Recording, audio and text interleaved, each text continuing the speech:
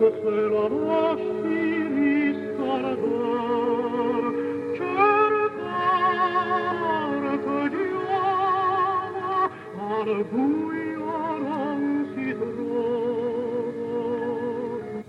to From Cork with Love Adventure, the only programme from Cork, Ireland, in which you can hear what it's like to be Irish in Cork from the point of view of a totally unrepresentative man. This is Paul O'Mahony welcoming you to the latest episode.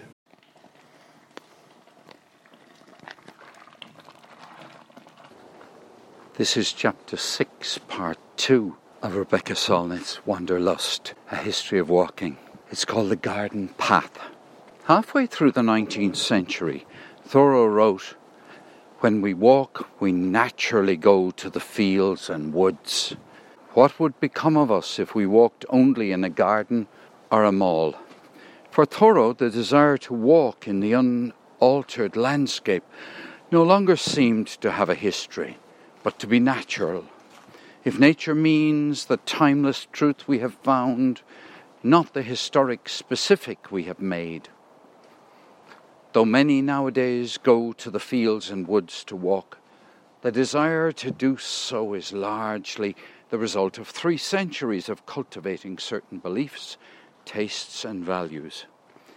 Before that, the privileged seeking pleasure and aesthetic experience did indeed walk only in a garden or a mall. The taste for nature, already entrenched in Thoreau's time and magnified in our own, has a peculiar history, one that has made nature itself cultural. To understand why people chose to walk out in certain landscapes with certain agendas, one must first understand how that taste was formed in and launched from English gardens.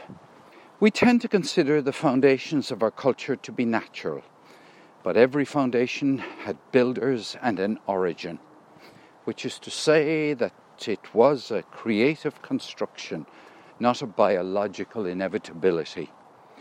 Just as a 12th century cultural revolution ushered in romantic love, as first a literary subject and then a way of experiencing the world, so the 18th century created a taste for nature, without which William and Dorothy Wordsworth would not have chosen to walk long distances in midwinter and to detour from their already arduous course to admire waterfalls.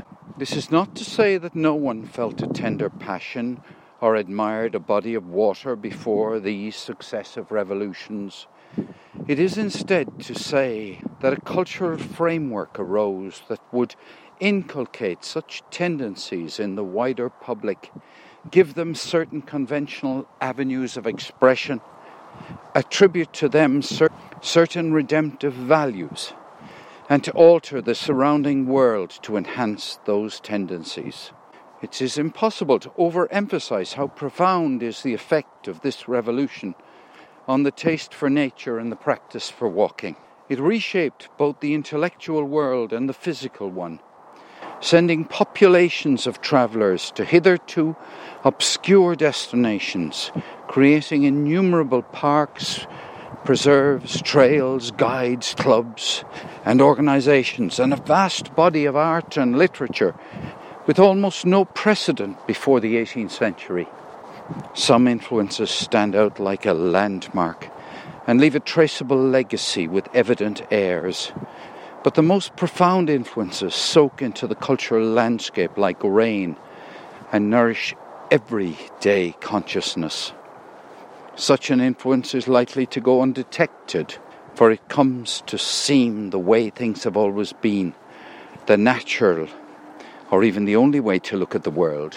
This is the influence Shelley had in mind when he wrote, "Poets are the unacknowledged legislators of the world." Such an influence is the romantic taste for landscape, for wild places, for simplicity, for nature as an ideal, for walking in the landscape as the consummation of a relationship with such places, and an expression of the desire for simplicity, purity, solitude. which is to say, walking is natural, or rather part of natural history. But choosing to walk in the landscape as a contemplative, spiritual, or aesthetic experience has a specific cultural ancestry. This is the history that has already become naturalized for Thoreau, and that took walkers further and further afield. For the changing history of walking is inseparable for the changing taste in places in which to walk. The real reason Wordsworth and his peers seem to be the founders rather than the transformers of a tradition of walking for aesthetic reasons is because the walk that preceded theirs are so unremarkable. In fact, these short walks in safe places are only incidental to the histories of architecture and gardens. They have no literature of their own, only mentions in novels, journals and letters. The core of their history is concealed within another history of making places to walk, places that became larger and more culturally significant as the 18th century wore on. It is also the history of a radical transformation of taste, from the formal and highly structured to the informal and naturalistic. It seems in its origin a trivial history of the idle aristocracy and their architecture.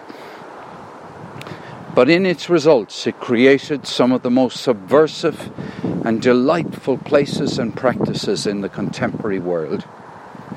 The taste for walking and landscape became a kind of Trojan horse that would eventually democratize many arenas, and in the 20th century literally bring down the barriers around aristocratic estates.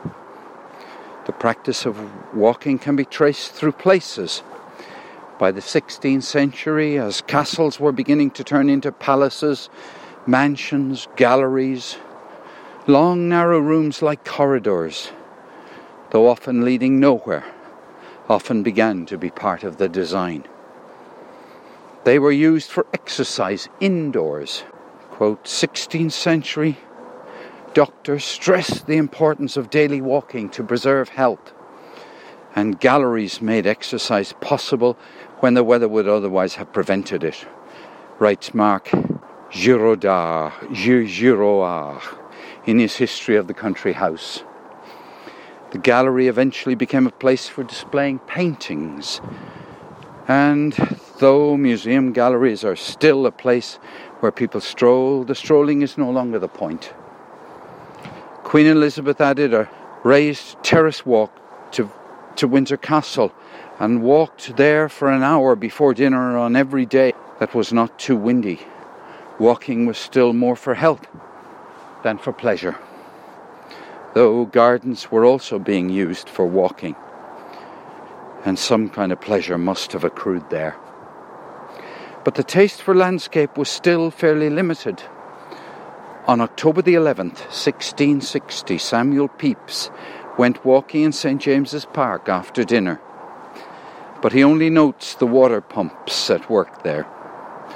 2 years later, on May the 21st, 1662, he writes that he and his wife went walking in Whitehall Garden, but he seemed more interested in the lingerie of the king's mistress in the Privy Garden, eventually hung there to dry. It was society that interested him, not nature, and landscape was not yet a significant subject for British painting and poetry, as it was to become. Until the surroundings became important, the walk was just movement, not experience. A revolution was underway, however, in gardens. The medieval garden had been surrounded by high walls, in part for security in unstable times. In pictures of these gardens, the occupants most often sit or recline, listening to music or conversing. The enclosed garden had been, since the Song of Songs, a metaphor for the female body, and at least since the rise of the courtly love tradition, the site of much courtship and flirtation. Flowers, herbs, fruit-bearing trees, fountains and musical instruments made them places that speak to all the senses. And the world outside this voluptuous sanctum seemed to provide more than enough exercise, since medieval nobles were still bodily involved in military and household matters. As the world became safer and the aristocratic residence became more a palace than a fortress, the gardens of Europe began to expand. Flowers and fruit were disappearing from the gardens. It was the eye to which these expanded realms appealed. The Renaissance garden was a place in which one could take a walk as well as sit, and the Baroque garden grew vast. Just as walking was exercise, for those who need no longer work, so these vast gardens were cultivated landscape that need no longer produce anything more than mental, physical, and social stimulation for walkers.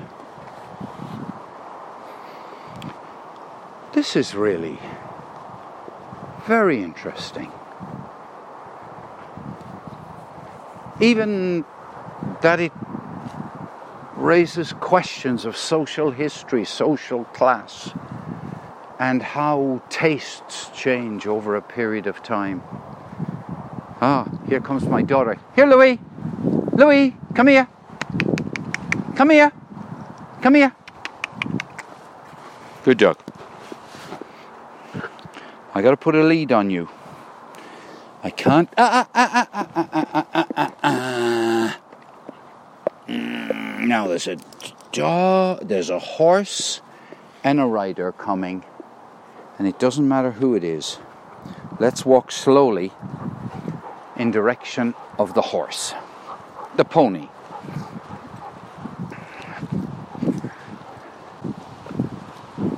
Okay, we'll stop here. Yeah, we will. Yeah, we'll sit. Good dog. The good dog. Yeah. Hi, Indo. Hi, Grace. Can I get that? Can you get what? I can open the gate if you like. No or yes? Were the Baroque garden not so ostentatious, a display of wealth and power, its abstractness could be called austere. Trees and hedges were forced into squares and cones, paths, avenues, and walls were laid out as straight lines. Water was pumped into fountains or poured into geometric pools. A Platonic order, a superimposition of the ideal on the messy material of the real, triumphed. Such gardens extended the geometry and symmetry of architecture into the organic world. But they still provided opportunities for informal and private behavior. Throughout their history, one of the major functions of aristocratic gardens was to give people a place to retreat from the household into contemplation or private conversation. In England, William and Mary added new gardens to Hampton Court in 1699, gardens in which one could walk for a mile before reaching the wall. Walks or paths were becoming increasingly important parts of gardens, and they are indirect evidence of the increasing popularity of walking. In this context, a walk means a path broad enough for two people to walk abreast. It could be called a conversational route. English traveller and chronicler Celia Fiennes wrote of a garden she visited near the beginning of the 18th century.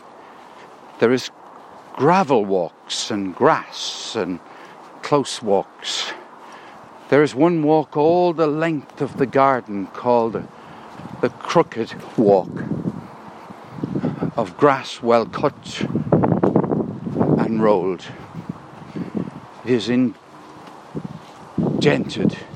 in and out of corners, and so is the wall, which makes you think you are at the end of the walk several times before you are. End quote. But the walls of the garden were disappearing, and the distinction between it and the landscape beyond became harder and harder to find.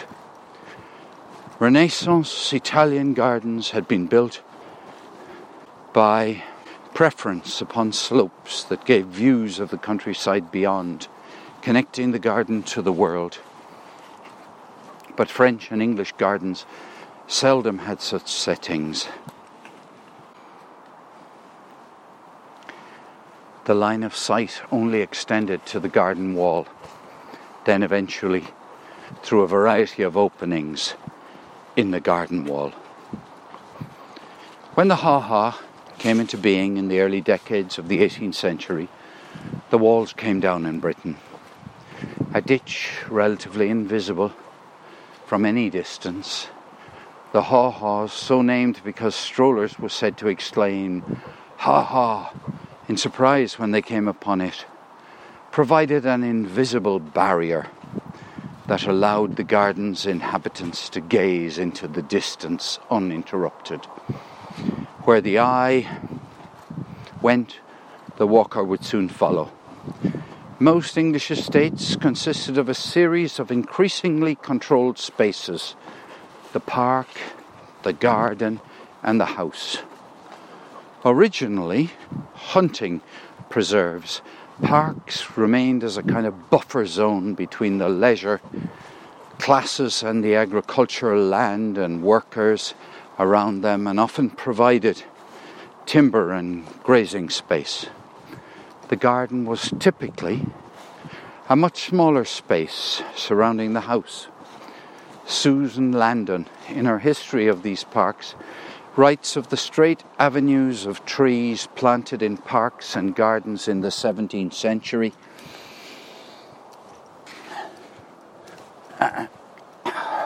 Come here. Oh. These avenues provided the shade and shelter for walks, which, having been made fashionable by Charles II, were now becoming de rigueur in parks. Certainly the liking for air and exercise was already considered an English taste. Walks were now laid out by private owners in their country parks, and walking became as much a part of the pleasure of a park as hunting, driving and riding. The walks themselves were made increasingly interesting, with aesthetic considerations developing from the simple static vista from a window or terrace to something that took account of a more mobile point of view. The walker, in fact, made a circuit, and in the 18th century this was to become the standard manner for viewing gardens and parks. The days when it was only safe to walk on the castle terrace, the allure had long since passed. End quote. The formal garden, with its patterns made of clipped hedges, geometric pools and trees in orderly ranks, had suggested that nature was a chaos on which men imposed order. Though, starting initially in the Renaissance, paintings of unaltered landscapes, if not the unaltered land itself, were appreciated. In England, the garden would become less and less formal as the 18th century progressed, and this idea of naturalistic landscaping that would be called the jardin anglais, the English garden, or the landscape garden, is one of the great English contributions to Western culture. As the visual barrier that separated it from its surroundings vanished, the design of the garden became less distinctly separate too. In 1709, Anthony Ashley Cooper, Earl of Shaftesbury, had effused, "O glorious nature, supremely fair and sovereignly good, I shall no longer resist the passion growing in me for things of a natural kind, where neither art nor the conceit or the caprice of man has spoiled their genuine order. By breaking in upon that primitive state, even the rude rocks, the mossy caverns, the irregular, unwrought grottos and broken falls of water, with all the horrid graces of the wilderness itself, as representing nature more, will be the more engaging and appear with a magnificence beyond the formal mockery of princely gardens." End quote. Rhetoric raced ahead of practice. It would be many more decades before princely gardens gave way to wilderness. But Shaftesbury's optimistic view of nature as inherently good, joined with the optimism that men could appropriate, improve upon, or invent nature in their gardens. Shaftesbury's optimistic view of nature is inherently good, joined with the optimism that men could appropriate, improve upon, or invent nature in their gardens. We'll stop there. We'll pause there before going on to more thoughts about gardens. It does remind me of all sorts of things, including Versailles, with all the formal gardens there. Stowe, with its formal gardens owned by the National Trust. Stourhead, with its later gardens. Yeah, I remember little pieces of the gardens that I've seen. And somehow or other, Capability Brown is going to come into this. But I know Capability Brown even moved to hills in order to make things look more aesthetically pleasing. Anyway, come to me, my dog. We've had a little adventure today. Now it's time to return to the car and return home. The reading of Wanderlust, A History of Walking by Rebecca Solnit, has a long way to go yet. That was from Cork with Love Adventure, sponsored by Nobody. This is your host, Paul O'Mahony, saying I hope it was worth your while listening. Bye for now.